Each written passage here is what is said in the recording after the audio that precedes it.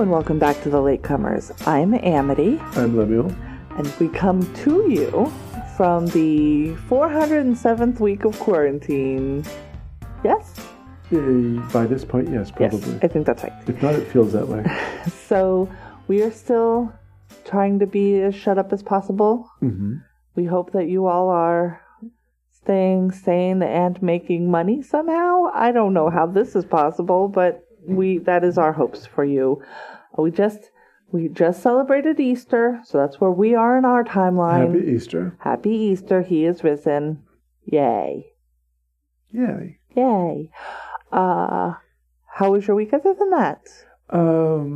It was very busy, actually. We did a lot of work here at home, being that we're stuck at home. Yes. It was a good opportunity to get through some stuff, and I was able to plow through a lot of my childhood books, and it brought up a lot of memories and things. So that was not just books. You also had 19 dinosaur soaps. Dinosaur soaps and dinosaur flashcards and dinosaur illustrated books. Sticker books. That sticker book I got when I was 5 or 6 years old. It's older than me. Yeah, I got it on the way back from the Grand Canyon. Oh, wow. The trip that I took when I was in kindergarten. And you can tell probably the age of the book because all the dinosaurs are kind of... the restorations they gave them back then just make them look like big potatoes with legs. Yeah, there's not a lot of detail. There's not. And they're all sort of a dark gray green. Right. And they kind of, they're all sort of lumpish and look as if they spend most of their time sitting in a swamp to support their body weight, which we now found out is not the case.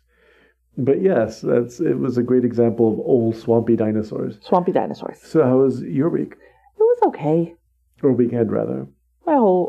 It's fine. It's fine. I got some candy. Yes, you did. Mm-hmm. You got some candy. I made chicken and dumplings, and I have more comfort food coming down the pike. Good. Next up, beef stew. Oh, you make a good beef stew. So, are you going to make mashed potatoes? I do plan on making mashed potatoes. She makes very good mashed potatoes. Mashed potatoes. Potatoes. So. Okay. So, this week we watched a movie from 2004 by the name of Secret Window. Secret Window. I saw the window the entire time. Well, because... It's not a secret to me. It was not a secret. It's not a secret to us. No. There are other things in the film that are a secret to us, unless you've seen other films, and then maybe it's not a secret. Or if you read the book. So we should just give ahead of time a spoiler alert that we are going to give away the ending of this movie. Yeah, just like every other thing we've recapped. Right. That is the point of this. But a lot depends on this twist in the film. It does.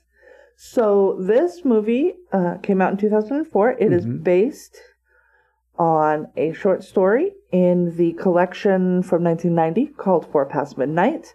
We watched another story from that collection earlier. That would be The Langoliers.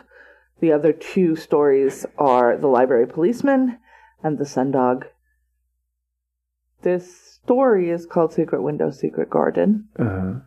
But the movie is just called Secret Window, even though I call it Secret Window, Secret Garden. Well, Secret Garden would be another different story. No. Well, yes, just Secret Garden, but yes. Secret Window, Secret Garden is the name that I always think about. So, this movie stars Johnny Depp. Johnny Depp is a blonde, polarizing figure. Yes, to say the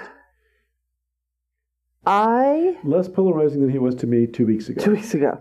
So, yes, I believe that Johnny Depp probably has both a substance abuse problem and a problem putting his hands on people, but I also believe that he was with people who would also put her hands on him. It's a bad situation all around. I'm not going to villainize him for right now. What I will say is he's very good in this movie. He is a very good actor. This is 2004 before he got... He's starting to Chris Walken a little bit. Right. He's starting to be hired to be this Johnny Depp weird character. It's the Tim Burtonizing of Johnny Depp. But in this he is playing a person, and he appears to be a person. When he stopped being pretty boy Johnny Depp. He's pretty in this, though. He's still pretty. I mean, they schlub him up in his dress. Yeah. but his skin is perfect. Even Must, his hair is perfect. His facial hair is perfect. Like, he still looks like better than 98% of the population. And I don't pretend, like, I'm not a big Johnny Depp. Like, I'm not hugely attracted to Johnny Depp, but he looked really good in this movie. I don't know. Maybe this is my favorite Johnny Depp. It's weird. But he is playing a man by the improbable name of Mort Rainey. Now, we do see at one point in the film, when he goes to a store, among his supplies is a carton of Morton salt. Oh, that's funny. With the Rainey girl turned towards you. Yeah. So, I guess that's where that came from. Oh, that's interesting. It's not as bad as his ex-wife's name, who is Amy Rainey. Amy Rainey. Amy Rainey. But Mort is nobody's name. And it certainly is nobody's name who not looks anymore. like Johnny Depp. Morton, I guess, would be what you would... Yes, it comes from Morton. Or Mordecai. Or Mordecai. And he played Mordecai. He did. Yes, he did. We've come full circle. We've unraveled it now. Whoops. The other people that figure heavily are, as you say, his ex-wife, or his soon-to-be ex-wife, Amy Rainey, played by Maria Bello. The aptly named Maria Bello. She's so beautiful. She's Bello. Yeah. And her current interest... Alexis Machine. That's right. Tim Hutton, making a return appearance to the Stephen King Only universe. slightly less of a jerk this time. Yeah. He's kind of a prick in this movie, though, for, like, no reason. But that's sort of the deal. We've been talking about that. Pricks for no reason.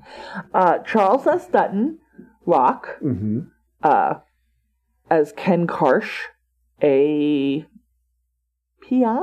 Yeah. Is that what he is?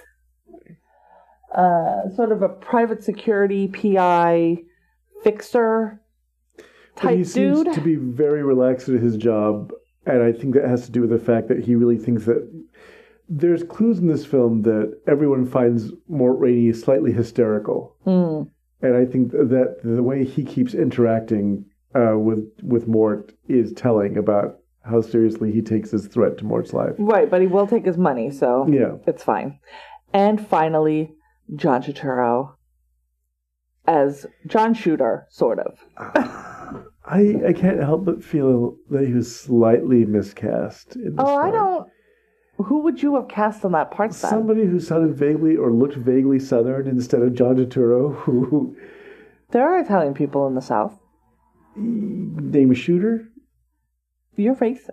Yes, I am. Nobody's name is Shooter, Lemuel. He's a figment. Spoiler alert, I spoiled it. Is that what was going on the whole time? The whole time. I totally missed that. Okay, so I spoiled it. Hey, everybody, I spoiled it. He's fake. The movie is directed by David Cope. Written also by David Cope, who, when you highlight his name in Wikipedia, the piece of information that comes up is he's an American screenwriter and film director, the 9th most successful of all time. Yeah. What did he do that made so much money? Let me look that up because I don't want to misquote him, but the name is very familiar, and I think it has to do with superheroes. Jurassic Park. Oh. Yeah, he's like the ninth, and we say successful, right? It's monetary wise. He wrote Spider-Man. He wrote Jurassic Park and The Lost World Jurassic Park. He wrote that War of the Worlds movie. He wrote Indiana Jones and the Kingdom of the Crystal Skull. And Angels and Demons. Mordecai. He didn't write that, he just directed it. That's funny. He's also writing Indiana Jones 5, which, why are we doing that? And The Mummy from 2017. Woof. Yeah, well... We didn't finish that movie, y'all. We didn't finish it. And I've seen Planet of the Dinosaurs, and I could not sit through The Mummy. Oh, he wrote Death Becomes Her. That movie is great. And he wrote Mission Impossible, the first one. So, yeah, his movies have made a shit ton of money. So, good job, buddy. So, that is our writer and director for this, which makes sense. This movie is a well-made film. If nothing else, if you don't like anything else about it, the music is Philip Glass. Yes, please, more of that. And it is written and directed well. And it's very well acted as well. And it is well acted, yes. I don't have a problem with this movie. I think I like this movie. I think this movie. The problem that I'm having is that this movie, the device in this film, is so familiar at this point. It's been so overused. It's hard because here's the big parallel that I'll draw, which is the Fight Club. Right. So this movie came out in 2004. Fight Club the movie was released in 1999. So this is a device that movie-going audiences will be familiar with at the time that this movie is released. Fight Club was written in 1996. This story was written in 1990. Right. So we've got a little bit of a Simpsons ruined it situation where you see something that may have been inspired by before you see the original thing through no fault of anybody, right? And then you're like, oh, this has been done before. I mean, it was a doppelganger or a figment of my imagination, as I'm sure gone back farther than Fight Club, but that is the big one in current pop culture that I could think of. There's a number of films that I've seen that have the same sort of plot, and it always disappoints me when it turns out that way. Did you know going in that was the thing? No, I didn't. Had you seen this movie before? I had seen this movie years and years ago because Mirabella's in it. Oh, okay. And priorities. Yes, it's important to have your priorities in the right place. And I watched the film, I admired it, and I think it might have taken me by surprise then. Since then I've seen 24 movies with the same plot. Right. Some of which are terribly disappointing. I remember when I was younger, there was a movie called The Haunted Strangler. Oh, hey everyone! Before we even get started on this, we are about to spoil the shit out of some movies. We already did. Oh, so, other movies. This is the reason why I'm not going to mention the more recent ones. Because there's one that I won't mention the title to, that really disappointed me because it worked up to something and then in the end turns out, oh, it's all in your head. Right. There was a movie that was hailed. A horror movie that was hailed recently, and I started watching it with you, and about 5 minutes in, I left, because I was like, I think I know something.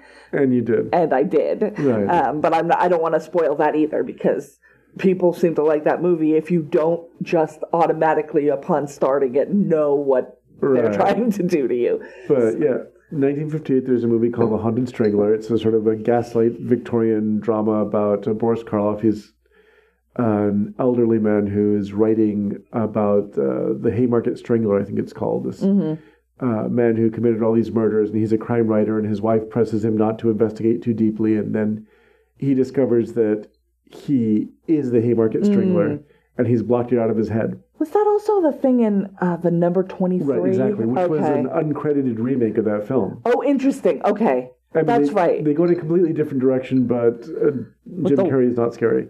Well, but the thing is, that was the first time I remember seeing this device like, oh, wait, it's him. And then it becomes, in that film, it goes in a different direction. It becomes a chase where the other supporting characters are trying to bring him in before he commits another crime. But this is sort of a thing that's gone back all the way to like Dr. Jekyll and Mr. Hyde. Right? I mean, you don't know in that story. In the story, you don't know. You're reading two parallel stories. And then we read a thing 100 years on and we already know the twist when we pick it up. Yeah.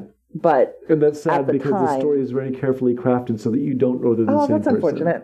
And so when you're reading it, if you can put that out of your head, going, oh, you think at one point because Jekyll comes through the back entrance to Hyde's house and then he's writing checks or there's checks written to Hyde in Jekyll's hand. Through the story, you think that Hyde is blackmailing Jekyll. Oh, okay. And which kind of is what's happening. You find out it's the same person. Right. And I remember reading that going, God, this is such a pity that everyone knows this. Yeah. It's kind of like Murders in the Rue Morgue. It's an orangutan. And I didn't know that, y'all. Right. He just really spoiled it for me right now. I'm never reading that, so it's fine. It's the first actual kind of detective fiction the way that we know of nowadays. Right, yes. No, I know that a consulting detective and his assistant.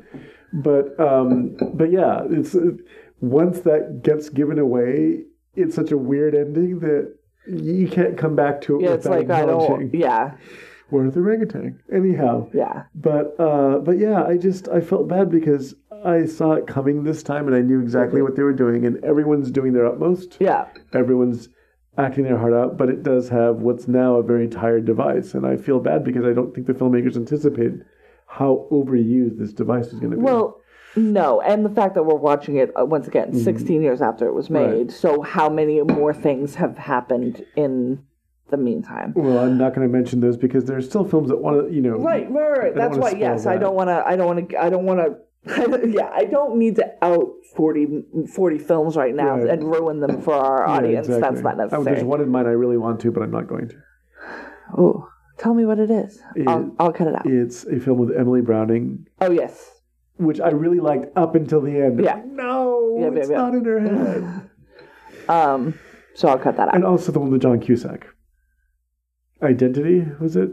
Yeah, but that's like not even, different. That's different, but it also winds up, there's this weird supernatural overbearing presence and all these weird coincidences, and then you think, oh, it's going to be really creepy, and then it just turns out, oh, somebody's daydreaming this, basically. Not quite. Y'all, it's all Alice in Wonderland. Okay, let's get into the plot, though, because we're talking sort of nebulously about, and not specifically. And not so a lot happens in this story, too, so it's not... No, it isn't. The plot is pretty... light. Yeah, and straightforward, which is fine. That's good. That's what you want to... That's how you know that the movie won't be overwhelmed. It is based on a novella, so there's not too much that we have to put in this, right? So Mort catches Amy having an affair with their friend, apparently Ted. He didn't seem that friendly, but that's fine. And he goes into their hotel room, apparently with a gun, but that's unclear, and he yells at them. We keep seeing flashbacks to him just like freaking out at them, and then we know that 6 months later he has basically gone into hiding at a cabin up in Tashmore Lake in upstate New York. He's depressed. He's suffering from writer's block. He's wearing his wife's robe, and he's got a dog. He's smoking. His dog's name is Chico. It's an Australian cattle dog. I looked it up. The dog is actually very good. The dog is like a super good actor. And so he is up there. Amy's back at the house. There are divorce papers that have been drawn up, but he has not signed. That is where we sort of enter the current story. He is awoken one day from a nap on the couch. A very uncomfortable... He keeps sleeping on this couch, and the couch looks wicked uncomfortable. And I wish he would buy a better couch. Or you should buy a new robe. No, it's his wife's, and it still smells like her. Oh, I bet. You added that to the story. I did, but I bet it's true. More depth from Anthony Armstrong. So he is awoken by a knock on the door. Now, once again, he's in the middle of nowhere, basically. And so he gets up and he answers the door, and outside the door is John Turturro in a big hat. And he looks like he should be on a box of oatmeal. He does. He is dressed a bit Amish. And he says in a not great accent. I love John Turturro. This is not about him. It's a little bit about him. A not great accent, saying, "You stole my story. You stole my story, and you fucked up the ending." And so he leaves this story on the stoop and leaves, and he says he'll be back. And while his maid is in to clean the cabin, because of course he lives alone in a cabin in the woods. Why wouldn't he have a maid come in once a week? Let's be real. If I lived alone in a cabin in the woods and I could afford it, I would also have a maid come in once a week. So I'm shading him for no damn reason. Nope. And he compares. Be silent while you do it. He compares this story to his story, and it is very close. And the story that he has written is called Secret Window, Secret Garden. John Shooter's short story is called Sowing Season. Uh-huh. So, and there are passages that are identical. Acute angle, the acute angle where the house meets is where the garden is. And we see a flashback to where Maria Bello's character, wearing the robe, that's how I know that it's her robe, pushes like a dresser out of the way and finds this secret window that's in it's a weird small window in the middle of the wall. And she's like, oh, this is a secret window and it looks right out on where I'm going to put my garden. And this is the thing that he recalls that sort of pushes him to write the story. And when Shooter comes back, he says, well, when did you write this? And he's like, I published it in Ellery Queen magazine, 1995, 2 years before. I used to have a subscription. You say that this was published. Now, also, these dates have been changed from the book. They would have had to be because the book was written in 1990. But it's Ellery Queen was still being published then. I think it's still being published now. Still being published. Well, maybe not now, but I remember having a subscription to that and also to Alfred Hitchcock's Mystery Magazine. Yeah. And what's really funny is that Timothy Hutton is the son of Jim Hutton, who played Ellery Queen on television. That's funny. Back when I was a kid. That's awesome.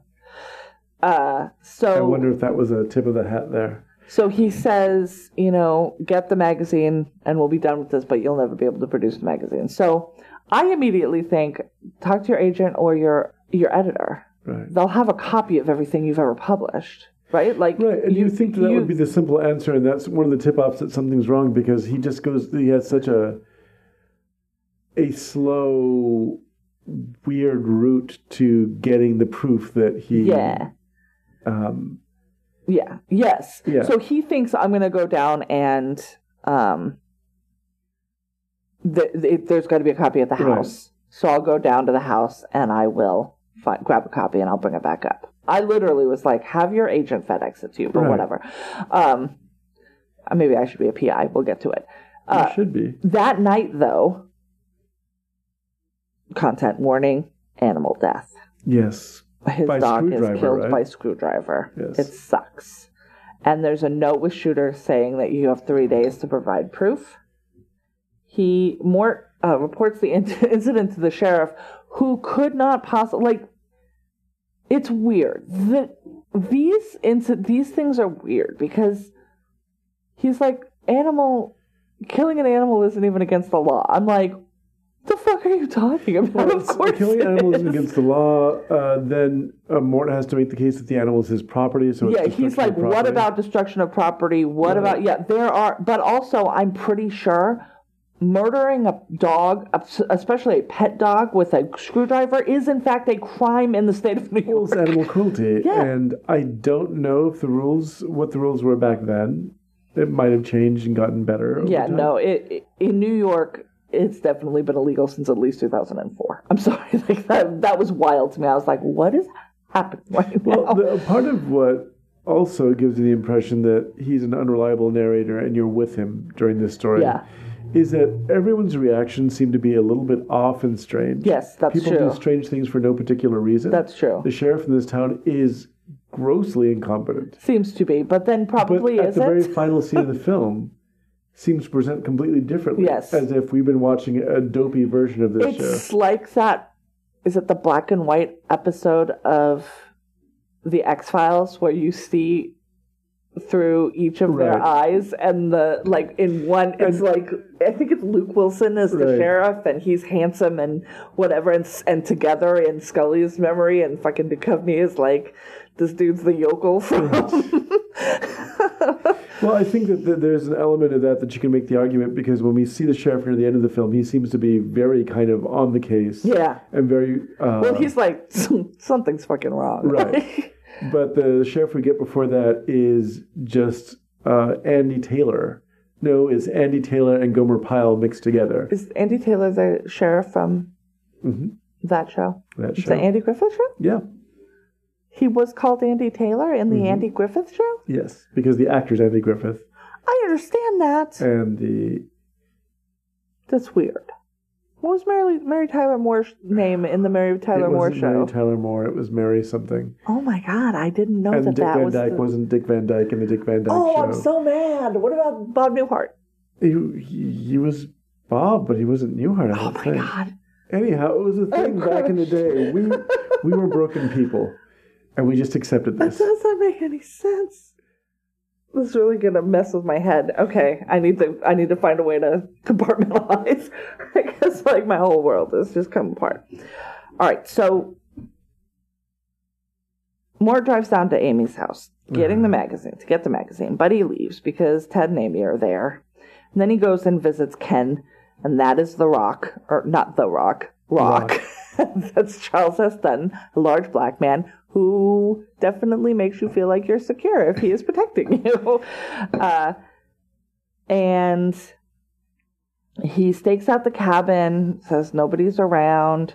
He says he's going to go talk to Tom Greenleaf because Mort says that he drove by while he was talking to Shooter, so he would have seen him. And after the house is clear, like an hour later, the Shooter shows up again, and he says, you have to fix the ending because Shooter's version, he kills his wife and buries her in the garden. Yeah, because it also covers adulterous wife. It's exactly the same up until the end. Right. And in Shooter's version, the guy comes to some sort of peace with himself about killing his wife and is going to eventually forget it. Yes, kills his wife, buries her in the garden, and then eats the corn that is growing from her decomposing corpse. Is a callback. It's not a callback because it wasn't a thing in 1990, but Last Supper, there's a 1995 satire film starring Courtney B. Vance is the one I can remember. Cameron Diaz, Ron Eldard, Annabeth Gish, Courtney B. Vance, Bill Paxton, Ron Perlman, like a bunch of people. Charles Durning, about a bunch of liberal people who keep having dinner parties, and these conservative people show up and they end up killing them and burying them, and then they eat the tomatoes that are grown out of their bodies. Yeah, it's actually like a really good, like it's an entertaining movie.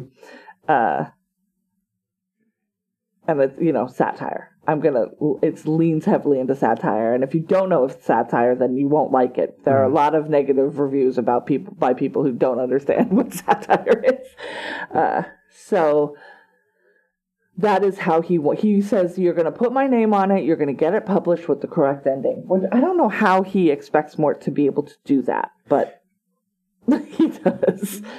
Then we find out that we get a call from Amy because their house has burned down. And now he's never going to be able to get this manuscript. But Charles Dutton says, I thought about reaching out to your agent. They're sending it, so it'll be here tomorrow. And I'm like, see, that's what I thought. And he says, we're going to meet Tom Greenleaf at the diner tomorrow morning. Because he changed he said, I saw you, and then he's like, oh, I didn't see you, I didn't see anything.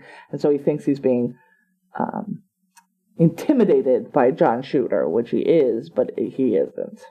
And first, Mort wakes up late and has missed the meeting with Greenleaf and can't find Tom or, what's his name, Ken? Yeah. And he goes to the diner, asks around. They're like, I haven't seen anybody, don't recognize anyone. I'm like, y'all are a small-ass town. You know if Charles S. Dutton was here this morning. What the fuck are you talking about? Yeah, the impression is I don't see any other black people in this town, so if a 230-pound black man shows up in your neighborhood, you're going to notice this town. I only really see about 5 people in the town. Even if you're not racist at all, you'd just be like, oh. No, yeah, right. I don't recognize that dude. That guy. And I think Johnny Depp's version is that he looks like a New York guy. And so there's a kind of a hint there about what he means when he says that. But yeah, it's just no one sees him, no one notices him. The people that we see repeatedly in the town don't seem to have a clue about anything. But again, is this his version of events, or is it what's actually happening? Right. And then we have a scene where Ted, Tim Hutton's character, has come up. He runs into Mort at the gas station, and he's trying to get Mort to sign these divorce papers. And at this point, Mort now believes that Shooter is working for Ted because he finds out that Ted was born in Shooter's Bay. Right. Not Mississippi. South Carolina, maybe? Somewhere down south. Tennessee, maybe. Tennessee, I think. So he's in Shooter's Bay. What was the other... There are a couple of other... Well, it was basically the detective's theory that in order to get Mort to sign the papers, the new husband or the would-be husband has hired someone to intimidate him into signing the papers. However, the person is a method actor, so to speak, and so he's just gone going too far. his own way. And so that's why when when Mort confronts New Guy, they get into this sort of scuffle at the gas station. Yeah. And then Shooter, it's just, what happened? How does Mort find the truck? How does he get out there? Does he get a letter or like a note or does he get a call? I believe Shooter leaves him a note. Okay. And then tells him to run down to this area where he finds the bodies. Yes, so he finds what was probably Tom Greenleaf's, I love the name Greenleaf's, truck. And Ken and Tom are both dead inside of it, and there's a hatchet. And so he is very smart. Shooter shows up and says that they had interfered with his business, and he warns him that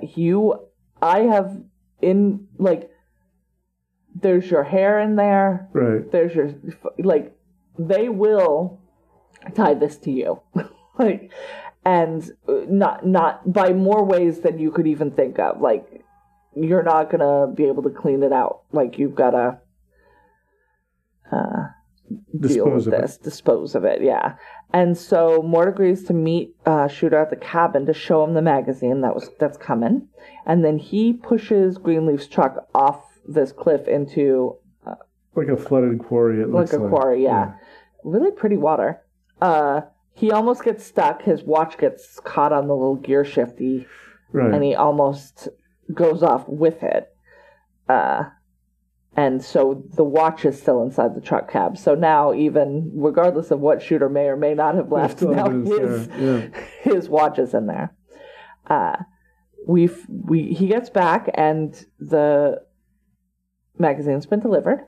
And so he opens it up. He says the packet's already been opened, and the story has been cut out of the magazine. Although the thing wasn't opened, but he thinks that somebody had opened it, because where the story would be, there is a neat slice. And it's tipped red, which was really odd.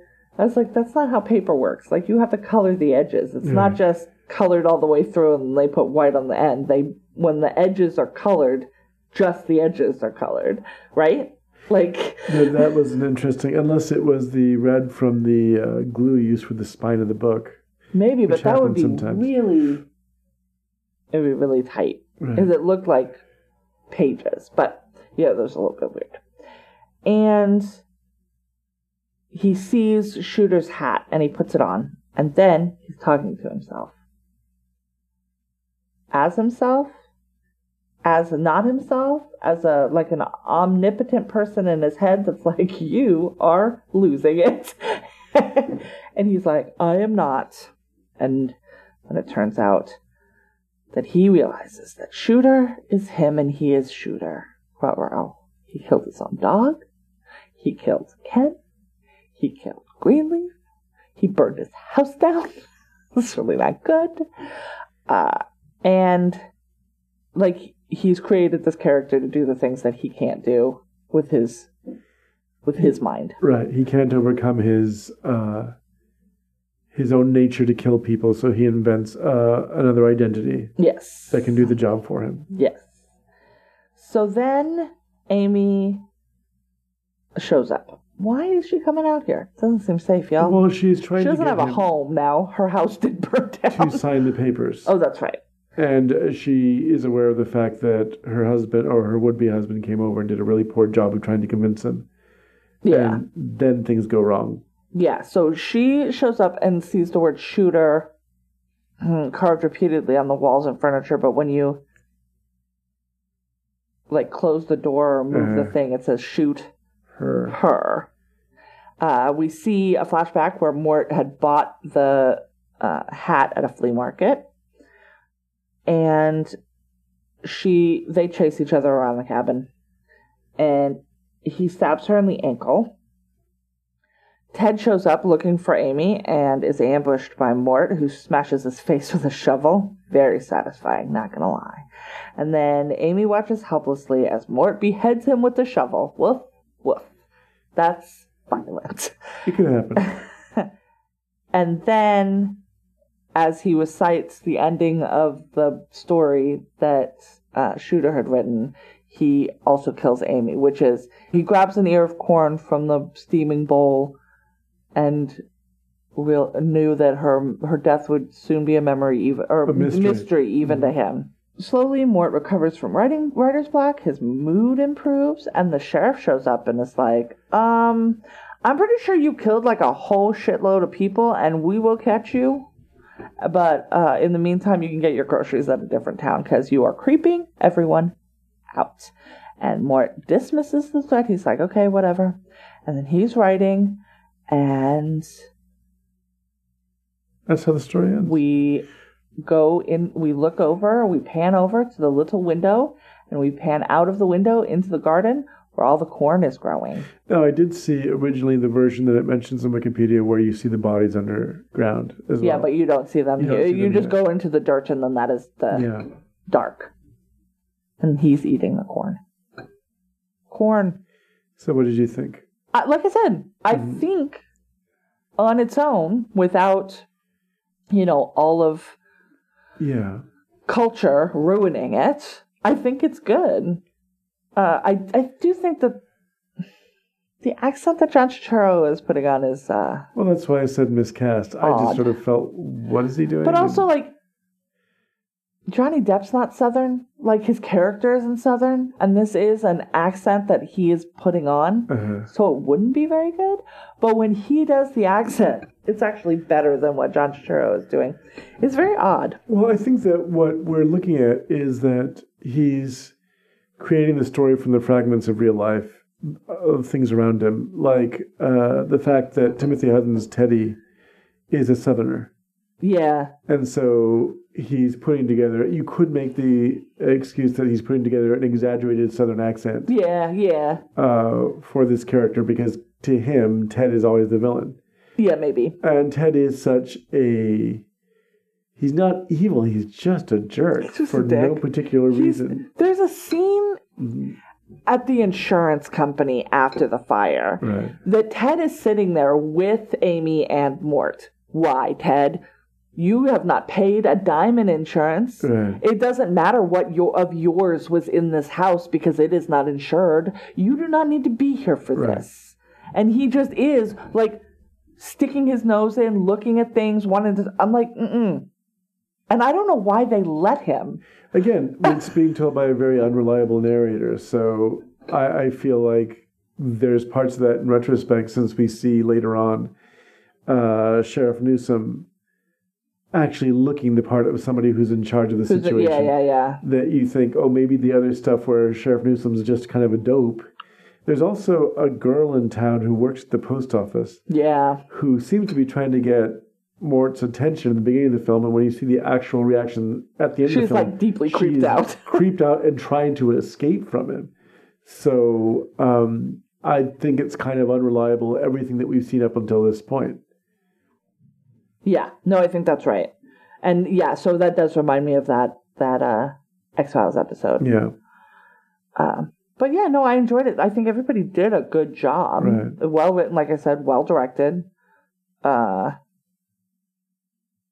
Just a lot of things have also done this. Right. So, and sadly, a lot of what they've done has been repeated, not just in terms of the big twist, but also some of the dramatic highlights have been repeated and sort of diluted since this movie came out. I think the gag of having him look in the mirror and see the back of his own head was actually really good. Yes. Yeah, it was. And there are parts, there was a kind of Hitchcockian moment when his wristband becomes stuck to the gear shift in the truck. One of those sort of moments where you're suddenly worrying if he's going to get killed, even though by this point, you don't know that he's the killer. But there's a lot of stuff like that that make the movie intriguing to watch. So, yeah, I enjoyed it. I just felt bad because I knew every step of the way by this point what was going to happen next. Yeah. No, and that is, I mean, that's not the movie's fault. Like, right. I have to try and watch it generously, I guess is the word that I want to, like, I want to give it leeway because it was 2004. Well, I remember they couldn't have known. It was written in, like I said, 1990. You and our former roommate watched Psycho, and I was desperately asking both of you, don't read anything about this movie, because if you don't know this big twist that happens 20 minutes into the film. Oh, that twist. The lead character dies 20 minutes into it, and you're like, what the hell's... What's going to happen now, yeah. Right. And so that's why I was really anxious, and it wasn't so much that you knew Norman Bates, you knew was, the relationship he has with his mom, obviously. But that other twist is a big surprise, and especially for audiences then who are, who's the star of the movie now? What's going to happen next? Right, yes. And but then that gets ruined by Scream. Right, and half a dozen other movies since then, too, that kill, we have a major star that dies the first 20 minutes of the film, and then it becomes somebody else. So, yeah, it does become ruined. Still, sometimes when they kill a main character in the middle of the movie, I do get shocked. Right. I'm not gonna say the one that comes to mind because I don't want to spoil it for people, but there was one in the last 2 years where I was like, holy fuck. And you can cut this out if you want to, but Deep Blue Sea. Oh, Samuel Jackson getting eaten by that shark was something I did not see coming at all. Like, what? And still now when I'm watching it, he's in the middle of the speech that is supposed to get us on board and then chomp. And still now, I've seen that movie like maybe 12 times. I like that movie a lot. It scares the shit out of me every time. Well, that movie plays with a lot of expectations because the first time that you see... You're like, LL Cool J is not making it. Well, but the first time you see the characters introduced, you see what's supposed to be a very wealthy man and his private secretary. Yeah. And it's Ronnie Cox, an actor who you recognize. You'll recognize him from Deliverance. So he's a major actor, and you see Samuel Jackson, and you think, Samuel Jackson's the assistant, and then, no, it's the other way around. It's the other way around, yeah. And he enjoyed flipping your expectations a lot in that movie. Yeah. And that scene where, wait, what? You just got rid of the biggest star? Yeah. An hour into the film. And also, there are two black men in this movie. Right. One of them is not making it out. And no one's putting their money on the parrot-wielding LL Cool J. You should have bet on LL Cool J. Don't call it comeback. That was stupid. Yeah, I enjoy. There's also some neat tricks in the film. I've discovered that opening scene where Mort surprises Amy and Ted in bed together. That was it felt like, first of all, it felt like a callback to Shawshank. Right. It could have been, because again, we see that he repeats the same themes and ideas over and again, over and over again. But apparently, this scene was rigged so that to get the proper reaction out of Maria Bello and Timothy Hutton. When Johnny Depp burst through the door, there were strobe lights rigged in the room and loudspeakers. Oh, Jesus. That they didn't know about. So when he came into the room, there was just this loud cacophony shrill, of, blasting lights and everything. That's why it's always done with no sound, because you never see any sound, like any native sound. I'll say that. There is sound to it, but it is Philip Glass. A supplied sound. It is not what he's yelling. But I thought that was a really good idea because they do look genuinely freaked out. Yeah. And but it is a little bit rough to watch this with his accusations. Yeah. No, I understand. I mean, it's not nearly as bad as having to watch Apt People. No. Where there is just a sour taste in your mouth the entire time you're watching this movie and you're looking for signs that this person is exhibiting the behavior that they've been accused of. But yeah, I think that the film itself succeeds on its own. But again, it's going to be harder now, and that's a pity. That is also a testament to the success of someone like Stephen King. Yeah, that it's going to be there's another trip to the well for another filmmaker who's just going to be lazier and borrow a lot of these kind of tropes. There was some neat stuff. There was a neat tribute to, God, speaking of troubled directors, Roman Polanski. There's a moment in the film where Morton sees a crack running up the wall of his cabin and opening up. And that's a tip of the hat to Roman Polanski's film Repulsion. Yeah. Where,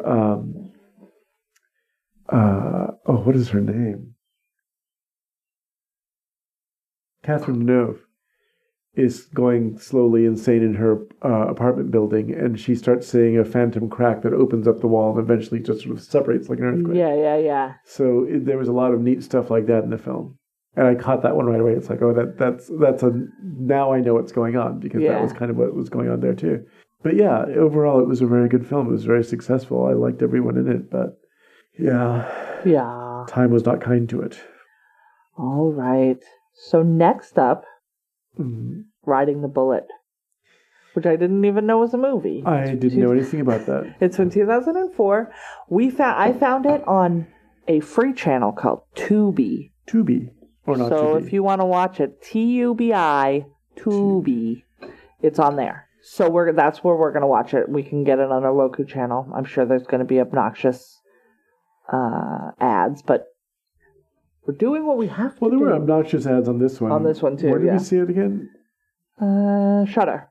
Okay, we did. And there were the same ads. No, we watched this one on Crackle, but it's also on Shudder. And yeah, it's the same ad over and over again, because a lot of places are pulling their ads because they're for shit you can't get right now, because we're in the middle of a pandemic, y'all. What's really odd, though, is that as many times they advertise that same film over and over and over again, I, for the life of me, can't remember the name of it. I thought I would never forget that Which film? The film they kept advertising during... I don't remember one for a movie. Yeah, that's it. We saw it about 8 times last night. What was it about? It was about 2 young women, and there's a train involved somehow. And it received lots of awards. So I don't know what that film is. But, yeah. Oh, I don't think it's a film. I think it's a show. I think it's a Netflix show. It doesn't matter. It doesn't matter. So, in the meantime, watch Riding the Bullet with us. That is your homework. But in addition, do you have any recommendations, please? Yes, stay home and don't go outside. Yes, and while you're there, you should... I don't have a recommendation this week. Do you have a book? I do. Come on, yes, people need things to do. Sealing Night, a Psychomantium. There you go. It's my favorite ghost story book. It's not what I intended, but here we are. Let's do this. Buy Lemuel's book and read it. You can sit there and read it, and it's lovely. It's absolutely lovely. What's a psychomantium? A psychomantium is a Victorian device for seeing ghosts, and it's very creepy because what it was is kind of a device that has a mirror, so you can see behind you where the ghost is, which is never where you want to see a ghost, behind you. But that was, since the stories are about a person who collects ghost stories. That was although there's not a psychomantium in the stories, it's about a person who collects these things, and so it's his fun. name's Cabal, and sometimes I have to make Lemuel not channel him. Yes, you've never heard it because she effectively edits him out. I do, but yes, they're a lot of fun, and they're not particularly long. You can read a couple before going to bed at night, or they're perfect for reading on a train. There you go. I remember Ian Fleming saying that when he was asked if James Bond was literature, he said his opuscula was intended for a heterosexual man waiting for airplanes and trains. I will not put any restrictions on the choices of people. So I'm not allowed to read his books? Is that what you're telling me? Well, he was obviously with characters, Fleming was, with characters named Pussy Galore. Yeah, that's fine. Kazuhama, it was aimed towards, he thought, men he didn't see that women, he had an audience in women. Plus, but rest in peace, Pussy Galore. Yes, Honor Blackman sadly has left us. So is a couple of other actors from the old Hammer School are gone now. Well, that passed away, in one case from COVID-19. No, we've lost a few. We lost a great martial artist. Yeah. A couple of them actually now. So it's several musicians. Sad. The jazz scene got decimated a couple weeks ago. Yeah. So do you have a recommendation? I am still on a Merritt Wever binge. Okay. So I watched all of Nurse Unbelievable. Oh, And you then watched all of Unbelievable. I didn't know that happened. Oh, no, I'm sorry. I was thinking of Godless, which is what you told me this morning. So I have watched all of Unbelievable, a Netflix series from this year. I think it came out the beginning of the year, but time is a flat circle, y'all, so it might have been the end of last year. And then I just finished all 7 seasons of Nurse Jackie. Worth it. Enjoyed it. Cried a lot at the end. Next, I'm going to watch Godless. I haven't started yet. I think maybe that's why I made the connection. Unbelievable and Godless sound the same to a religious person. So I've gone from a present-day true crime miniseries to a early 2000s, mid-2000s, 2000, I think, 8 is when it started, something like that, dramedy, medical dramedy. And next I'm going to watch a Western series. With English actors in it. A Mideast, that's what I'm looking for, a miniseries. A Western miniseries about badass ladies. Then I'm going to start the new HBO show that premiered yesterday called Run. And I'm looking forward to that. It's all Merritt Weaver all the time. I think I might be in love with her. Well, everyone needs a hobby. So that's my life right now. But I do recommend Nurse Jackie. If you can, it was light enough that it was something that I could watch without getting super bummed out. If you have drug addiction in your life, then maybe it's not a great quarantine time situation. So you choose wisely. All right, I think that's it. Is that it? That's it. Riding the bullet next week, y'all. I don't even know what it is. I'm going to do my John Turturro accent. You stole my story. That's very messed nasal. up the ending. You can email us. Email us. If you know where Kingdom Hospital is, and we can it's watch on 24th Street, right? For us to watch. Tell us, because I don't know where it is, and I don't want to spend $30 on it, but we might have to, because it's coming up very quick. Because we're committed to you.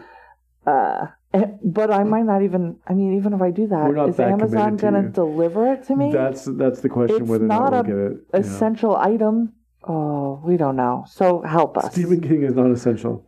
Email us at latecomerspod@gmail.com. At latecomerspod@gmail.com. You can tweet at us at latecomerspod on Twitter, or you can find us on Facebook. You can just type Latecomers Podcast in the search bar. We're in there. I remind you, cover your face, take your medicine, stay inside, and we remind you, better late than never. I hate you.